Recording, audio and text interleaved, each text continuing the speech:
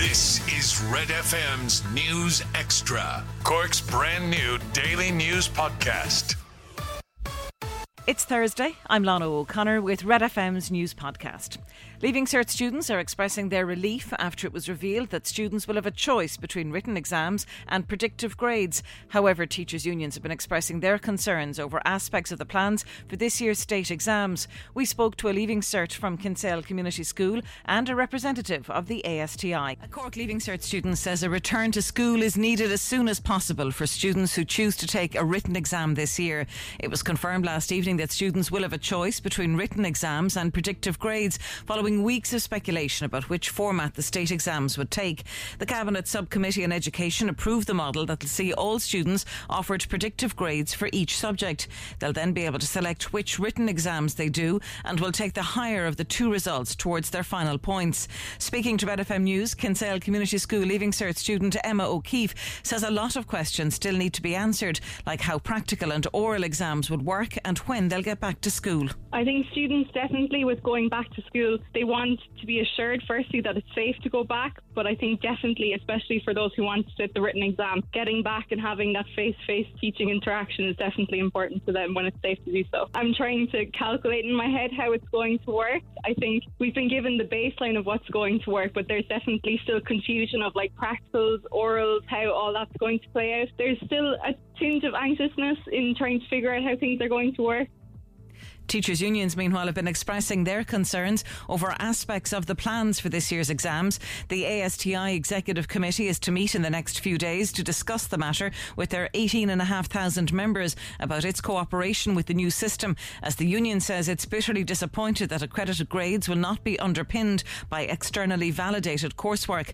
General Secretary of the ASTI, Kieran Christie, says while they don't want to add any more stress on students, the union is disappointed that predictive grading won't take account of completed coursework or projects. I can give you one particularly ridiculous example. Home economics has currently been sent off to Athlone. They're marked. And the project work element of it. And this year, unlike last year when it was included in the calculated grades process, we're being told that this year it won't be, even though it's done unmarked. The Cabinet Subcommittee on COVID-19 will get advice from NPHET today on what parts of the economy to reopen. Here's how Jamie O'Hara covered the story on Breakfast News. A group of senior ministers will meet this afternoon to discuss what restrictions to ease in the coming months. The Cabinet Subcommittee on COVID-19 will get advice from NPHET on what parts of the economy to reopen.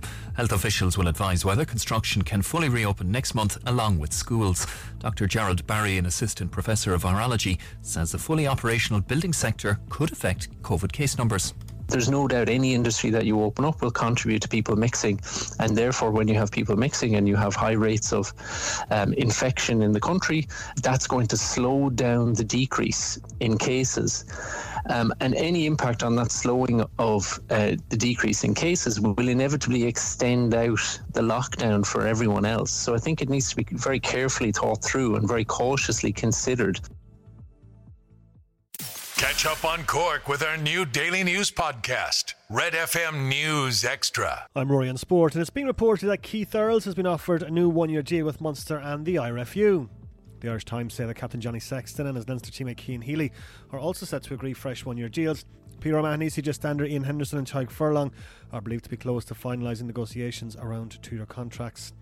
In football, the Europa League last 32 gets underway tonight with Manchester United, Arsenal and Tottenham all playing at neutral venues due to coronavirus travel restrictions. United are in Turin to face Real Sociedad.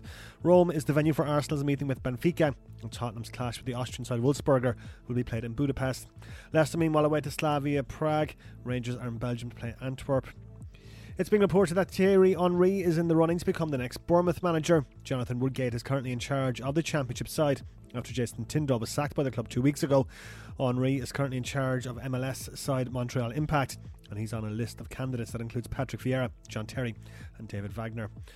Japan's Naomi Osaka has beaten Serena Williams 6-3, 6-4 to reach the Australian Open final in Melbourne. It means that Williams will have to wait to win a record equalling 24th Grand Slam title. Osaka has never lost a Slam final. She'll now play the American Jennifer Brady in the decider. Brady has beaten Karolina Muchova in 3 sets. And Novak Djokovic is into the men's final after a comfortable straight sets win over the qualifier Aslan Karatsev. Djokovic will face the winner of Daniil Medvedev and Stefanos Tsitsipas who meet tomorrow morning. Get Red FM's News Extra at redextra.ie and check out our other podcasts. This conversation with Barry Roche, Southern Correspondent with the Irish Times, needs to act as a warning to all parents as to what your children are doing online on their various devices and on their phones, particularly, say, in the last 11 months when there's been more time and more time available to spend online, on tablets and on their mobile phones. But this is particularly horrid because one of the cases we're going to discuss involves the sexual exploitation of a 14-year-old girl with special needs. We are talking of a 42-year-old West Cork man who is already in jail but now gets an extension onto his jail sentence for, as I say, the sexual exploitation of a 14-year-old girl. What's the backstory to this, Barry? Yeah, as you say, Neil, it's a very disturbing and distressing story, really. A guy called Michael O'Regan, he's from Assumption Place in Clonakilty, and he was up at Clonmel Circuit Criminal Court yesterday, and he had pleaded guilty the week before to the exploitation of a child on a date between December 2016 and April 2017, and it was contrary to Section 3 of the Child Trafficking and Pornography Act. What we heard was Detective Garda Michael Cousin, former Cork footballer, who's based in Tipperary.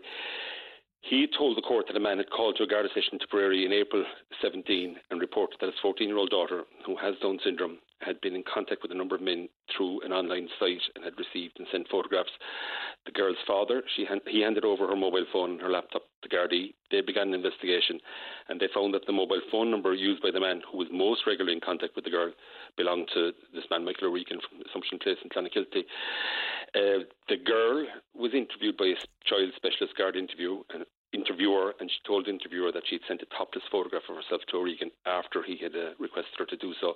Gardaí in West Cork obtained a search warrant, Detective Garda Jim Keane. They searched O'Regan's home, and he handed over his mobile phone and his laptop, and he admitted during a voluntary interview that he'd been in contact with the girl and had asked her to send a topless photograph of herself to him, and he confirmed virtually everything the girl said was correct. So what happened yesterday was at the Circuit Court, his defence barrister, Suzanne Gorey, she pleaded for leniency, pointed out that he'd cooperated fully with Gardaí, he'd admitted the offence, sparing the Gardaí and the victim what she said would have been a very challenging trial, and you can imagine it would have been for a 14-year-old girl with Down syndrome. O'Regan and his mother had sought to access psychological services, but since he'd gone into custody on similar charges from Cork in 2019, and we can talk about that in a moment, he'd been seeing a psychologist and was due to see a psychotherapist in a bid to address the issues which led him to such offending. She said that he'd initially gone online in the hope of meeting someone his own age, but instead found himself developing a sexual interest in girls of a younger age. The 5 biggest stories in Cork today. This is Red FM's News Extra.